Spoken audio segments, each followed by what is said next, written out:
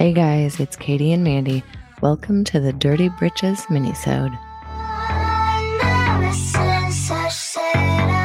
Hi everybody and welcome to our Dirty Laundry. I'm Mandy. And I'm Katie, and I'm depressed today.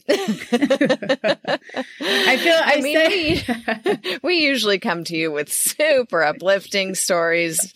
No, just kidding. We don't. No. And today we're just feeling the world. So, yes, Katie, what's going on? The word was so perfect when we got on. You're like, how are you? And I'm like, ugh. And you said, oh, you look defeated. And that is just the right word. I mean, it's just a moment. I will work through it. But I feel like who I was thinking of was when we interviewed Sally Rush Wagner as our first expert interview so many months ago. And she talked about having to give herself white girl timeouts, even after all these years of her activism and solidarity. And I feel like this week I just had, multiple times where I felt like I was super clumsy and made missteps and I'm just mad at myself, and it's frustrating, and we don't even need to get into the specifics. It's not that I wouldn't share them. It just feels like I don't need to belabor it for everybody, but just moments where I felt like I just was inconsiderate or wasn't being reflective enough or was like just falling into white lady behavior that I know better than. And so I'm just mad. And then just being kind of like an inconsiderate spouse, like leaving piles of stuff places and snapping at my kids and basically just not rolling with my PMS in ways that make me a person anyone wants to be around. So happy fucking Thanksgiving. Okay. This is before Thanksgiving starts. This is before everything that this is where I'm at. Ugh. Let me counter it and tell you my thoughts on that, because I feel the exact same way. Like I very much get irritated at myself as much as everybody else does. Well, maybe not. I mean, my husband may get more irritated at me than I do. I don't know. But so I got some Instagram ad because, I let it track my preferences because it's a genius and it tells me exactly what I need all the time. So I downloaded this app, and I mean, I don't even know what it's called, but I suppose I don't need to do an unpaid advertisement for them anyway. But it's something about online cognitive behavioral therapy stuff that you can do on your own through this app. Then it was asking me to pick what I wanted to work on. And the thing that I ended up deciding I wanted to pick was my kind of obsession with perfectionism. And I think this is the underlying problem to all of this feeling defeated, is feeling like we have to do everything right all the time. And not that I don't think that self-reflection and improvement and recognizing when you fucked up is important, especially as white women, because we do it all the time. But we also have to recognize that perfectionism is also a tool of white supremacy that is very pervasive in our lives, and that we have to balance that, I think. And I'm not good at balancing it. I definitely think that I go more towards the side of I need to do this better. I need to be a better mom. I need to be a better activist. I have to do my job better. I have to do all of these things, when sometimes you just need to be you know what? I am where I'm at. And I know that I'm working on it. I know that I'm not trying to stay in patterns that are, especially in patterns that are harmful to others. I think those are the ones to focus on and try to change the most. But at the same time, being okay with not getting things right. And the thing that I focus more on that this week is sometimes I feel like I just really suck at being a parent because I'm really impatient. And so I just lose my shit over things immediately and I think part of that is a factor of having so much going on that I don't have time to deal with setbacks. And so if there are any, I get super frustrated. But I think that working on that is important, because then I'm well, my kids need to see that they don't have to be perfect about everything, that they don't have to get everything right. And they need to know how to respond when things come up that you weren't planning on, and how to do it better and all of that kind of thing. So anyway, that's what I think. That's what my 10-minute session on my app today. helped me to kind of work through. I know this will shock people. This is not a podcast about two friends getting therapy together. It kind of is. Yeah, it is a type of therapy to learn about these histories. But the last thing I will say, I really, really appreciate all of that, and remembering that perfectionism itself can be a tool of whiteness for sure. And that my need to like have people tell me it's okay, or that they forgive me, or that they still respect and like me, or whatever it is that I want from them, they don't owe that to me. And I just need to be okay with that and like keep moving. And for me to obsess over it or like need them to make me feel better is just making the harm I caused worse. You know, it's just piling on. So like I do what I can to own up to like, I've fucked up. I'm sorry. I'm embarrassed. I can't believe I did that, but I did, and I'm sorry. And I'm watching for ways to not do that again and trying to make it right. And then just moving on. Yeah. Like, even though I would love to have people be like, it's okay, you're wonderful. Like that is whiteness too. Like I don't get to feel good about it right now. I just have to sit feeling kind of shitty and keep on going and doing my best. So anyway, appreciate it. Okay. Yeah, this is all like our Thanksgiving special, not a heartwarming musical, if anyone was hoping for that. But in this podcast, if this is your first time listening, welcome. We are two white women who are friends from childhood, and we learn about the stories of white women throughout history and whiteness and womanness as systems and structures that have done really bad things. And as our Thanksgiving special, there are so many ways we could take this, because there are so many ways that Thanksgiving is super problematic and messed up, like in every conceivable way. So I wanted to push myself to learn about a dimension of it that I hadn't really known about before. Because hopefully it's really obvious to people that the myth of Thanksgiving is just that. It did not happen that way. Like almost all of it that we celebrate with crafts in elementary school is just nonsense and garbage and awfulness, hurtful colonial bullshit. But here's a little story for you about the woman who I think we can credit modern Thanksgiving celebrations with. And she's a white woman. And I know when I texted you her name, you looked a little bit into her and you're like, oh, we know her. We know her. And I was also reminded of your statement, like, beware of white women commemorating things. I know, it's so true. If a white woman is proposing a holiday, immediately say no. You don't need to hear any other details. Just no. No. So her name is Sarah Josepha Hale, and she was born in October, so not too far off from where we are, in 1788 in Newport, New Hampshire. And some of this comes from a womenshistory.org article and then a history.com article, which I normally avoid because they're usually like dominant narrative incomplete, but I think that actually serves the story well. Like, how do mainstream sources remember this woman? And it's very like girl power, women doing stuff. Like, that's it. Yeah. There's no critique or unpacking. So, so this is Sarah Hale. So her parents at the time in the 1780s believed in education of both girls and boys. And so she had a lot of formal education beyond what maybe was typical for other girls her age at that time.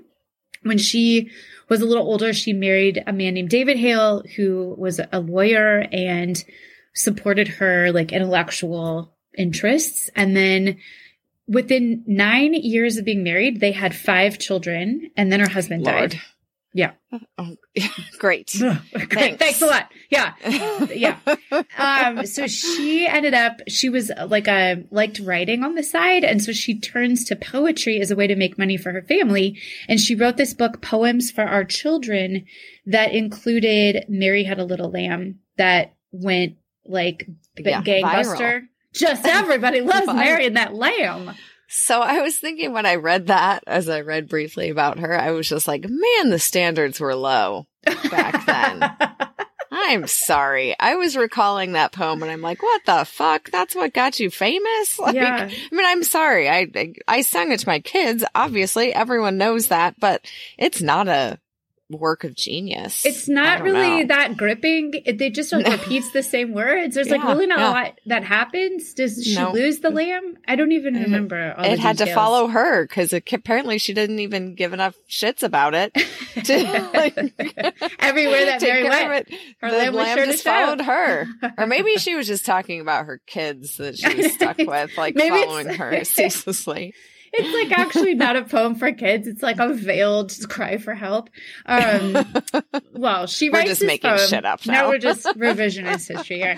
So this poem is super famous. And then in 1837, she becomes the editor of a publication called Godey's Ladies Book. And I'm picturing this as like Good Housekeeping magazine, like Martha Stewart Living kind of magazine. And it was incredibly popular. And as editor, she was really powerful because she got to decide what got into this magazine that was all about women and child rearing and domestic, like manners, housekeeping, like decorating, meals, recipes, like all that kind of domestic life, basically. And because she became a kind of famous person in this way, she used her platform to support other causes. But these should be red flags to anyone who's been listening to this podcast from the beginning, that she supported women's education, did not support suffrage, and wanted abolition. Like all those things should be like bing, bing, bing, bing, bing, red flag. Right. It reminded me of like all the women that we learned about in the very beginning, the anti-suffragists. I mean, they were all heavily into education. Women's education, yes. It was never about empowering women. It was about women being better situated to further empower men. Like you've got to be educated so you can teach your children better. And by children, we really mean your male children, because that's what's important. I mean, like just to be really like super powerhouse homemakers was the goal. That was like the pinnacle of women's contributions. She did not believe in women's participation in politics because it would keep them from being good wives and mothers. So that's her jam. She did support women's rights as property owners. And I wondered if that had to do with her widowhood. I wasn't sure, but, those were her kind of pet issues.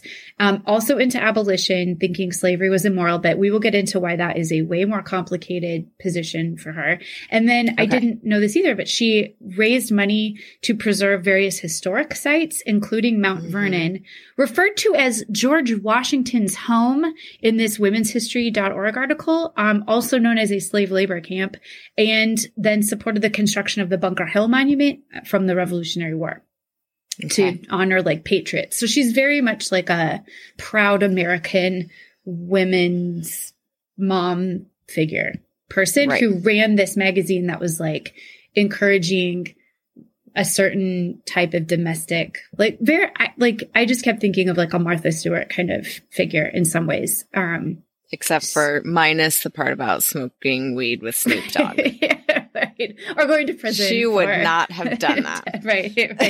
No, I don't think she would have done that. So she wrote a couple of novels, one being a novel called Northwood. And then the novel I want to focus on today is called Liberia, or Mr. Peyton's Experiments. And it was published in 1853.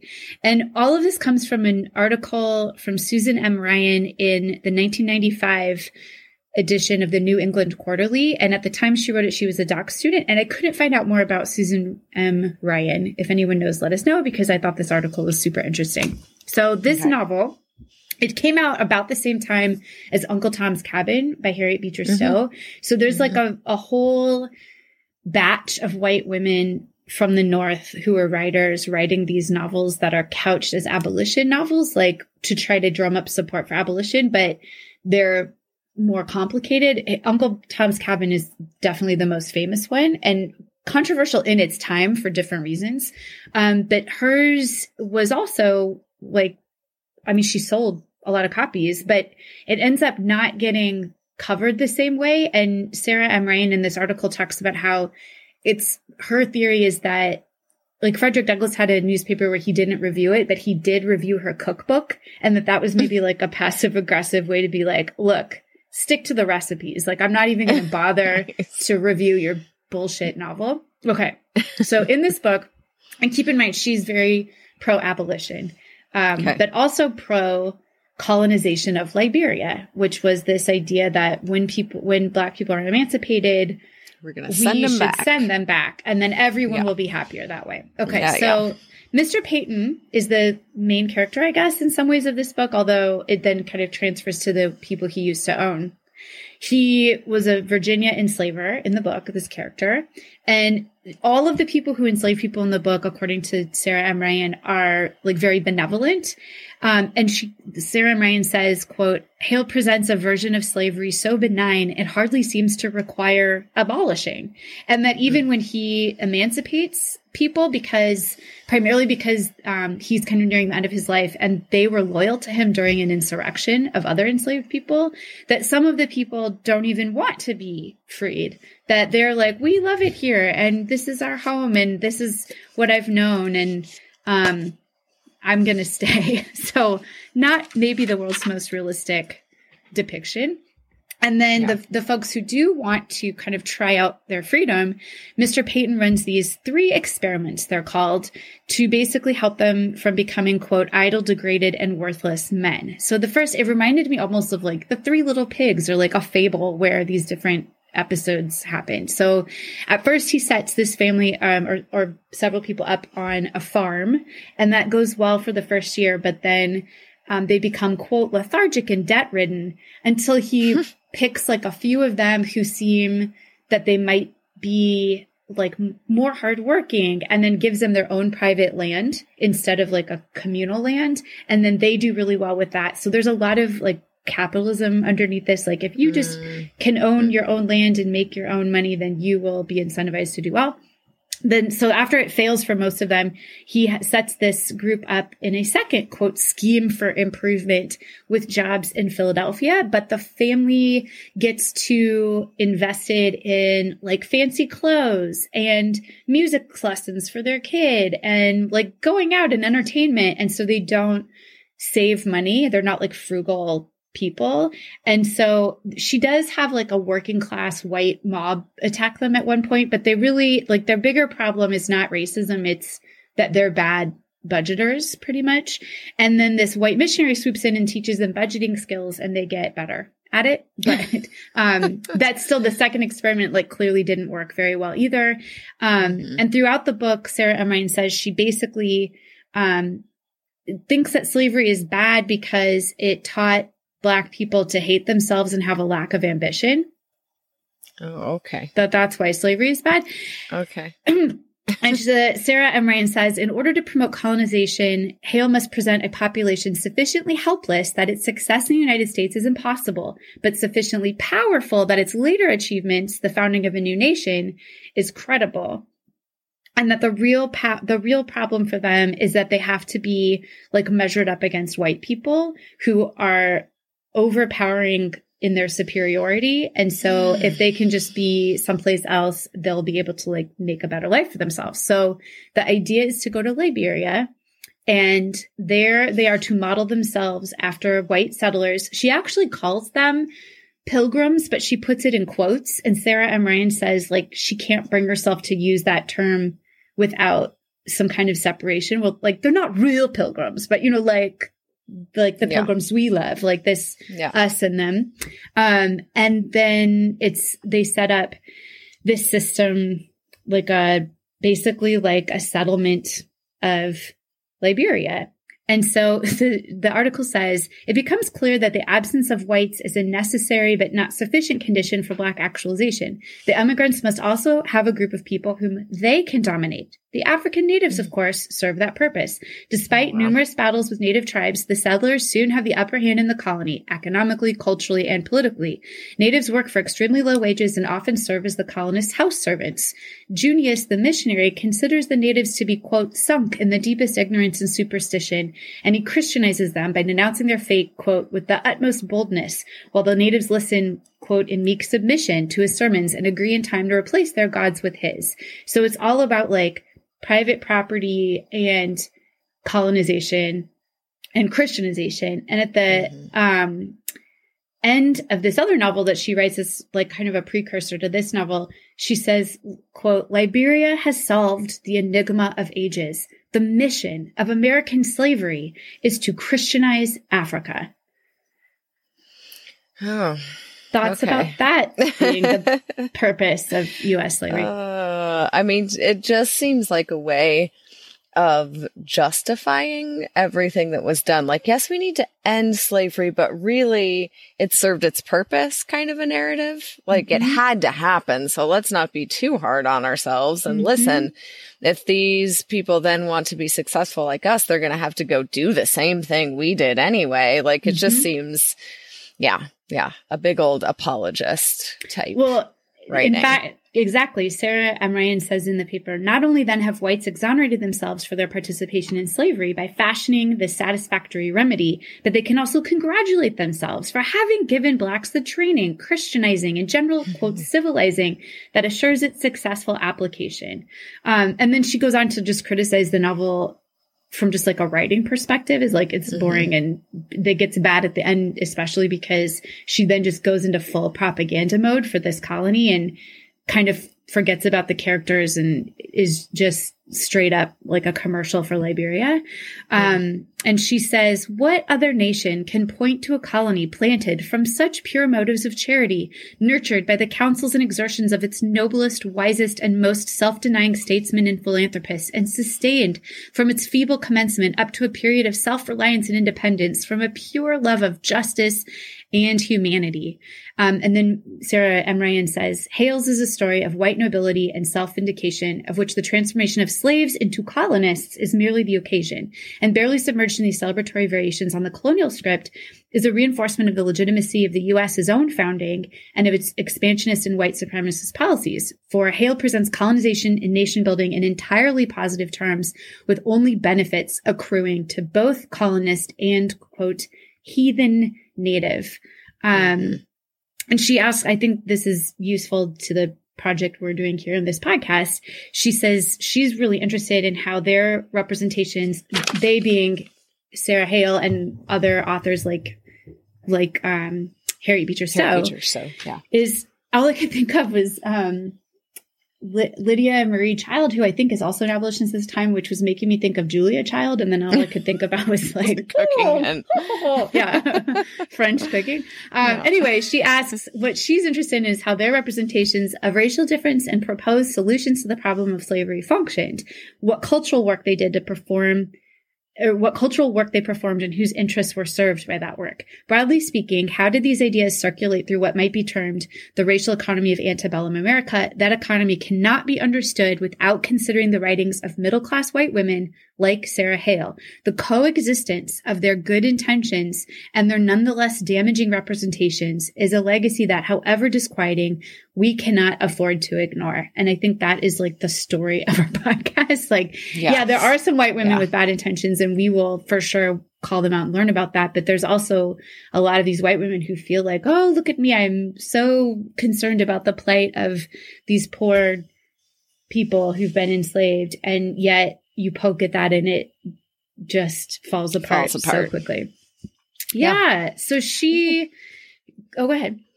Oh, no, I was just going to say, like, I think of the few articles that I skimmed about her, like, they mostly just highlighted her letter to Lincoln that she wrote about wanting to have this national holiday where we could all be unified and, like, celebrate in gratitude for a day, which these articles, which are very surfacey, as you mentioned, are reinforcing. I mean, it's not that that's a bad idea. I think that it's easy for like conservative media and the more conservatives to just think that, oh my Lord, these liberals are going after everything. They can't even enjoy a holiday that's about gratitude, you know? But I think, its gratitude is of course not bad, but I think it depends on the context of it. Like we've talked about in like so many other of our episodes as well. Like it's not to dismiss being grateful or to underplay like the importance of finding things that unify all of us that we can all work together on. But it's making sure that that gratitude doesn't fall into like a toxic positivity where we dismiss the real struggles and reasons that people aren't necessarily grateful. And where we lack then compassion and humility, and recognition that the things that we're grateful for, not everyone has or not everyone values in the same way. I mean, I just think that learning about all of these things that we've been learning about just brings to light that there's so much nuance in everything. Like even things that we think we all would agree on, like in the feminist fight for abortion. It's like, what's wrong with people who aren't getting on board with abortion? Well, it's not like the same issue for everybody, you know, just like all the things that we're grateful for might not be as powerful to every other person that's not in our same circumstance. Anyway, it's all getting very convoluted, but it is, you know, or could do harm. Like the things that might be celebrated in Thanksgiving, especially the like superficial, gross ways it gets celebrated so often, just like in like Target decorations or whatever. It's actually celebrating something that did a ton of harm. Yeah. So I also am a super grateful person. I think gratitude's incredibly important, but there are other longer traditions of gratitude giving. It doesn't have to be just this, like coming from a celebration of colonialism or capitalism or nationalism, you know, there are other models of gratitude. And some piece of this that I hadn't ever thought about before was the ways that this holiday, it made me think about the book, Dixie's Daughters that we read about the women who created this mythology. Of what the Confederacy was about, and completely straight up lied or very misconstrued what the Confederacy actually was and what it was, why it existed.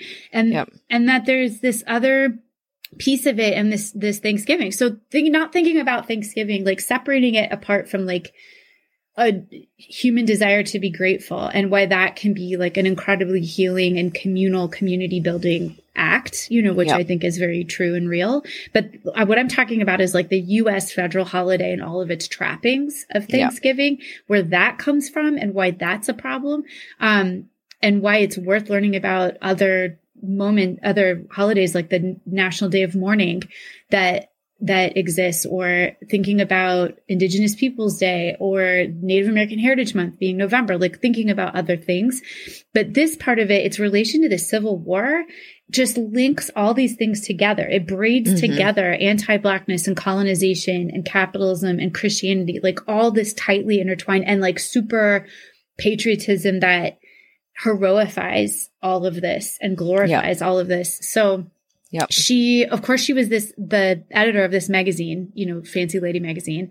And she uses that as a place to write about this holiday that she had celebrated when she, like, apparently some folks in New England had some kind of like equivalent sort of thing that they would do. And so she was trying to encourage other people to have this holiday and like had recipes for it and things like that. And she would write politicians and the president.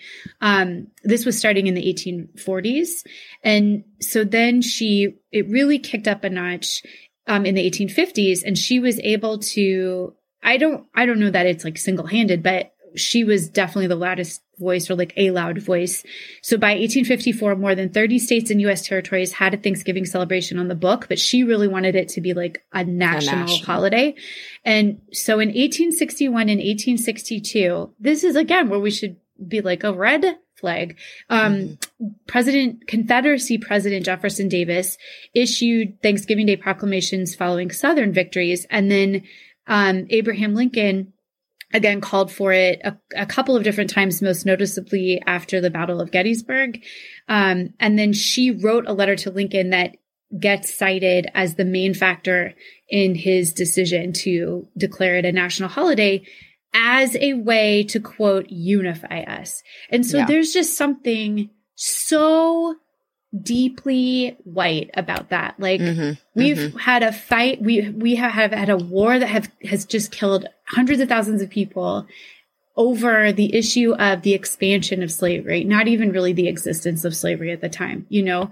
And I say why I'm frustrated by her calls for unity is because it's in context of what happens next, which is the Dixie's Daughters, like the Daughters of the Confederacy, presenting and super successfully presenting this like glorified myth of the Confederacy, and the federal government pulling out of Reconstruction in order to, repair, but it's only between white people. It's just like, let's have the white Southerners and the white Northerners. Can we just get along again? Can we come back together? Yep. And that's what makes to me the origins of it being declared a federal holiday so disturbing, that it's about, and it's so relevant to what's happening right now is, can we just find a way, like, can we just not be so, at odds with each other? And what that means is, can white people and other white people get along again and like fuck everyone else? Can those of you who are loud and trying to bring attention to what the problems are and who need things fixed, just like shut the fuck up for a little, like quiet down.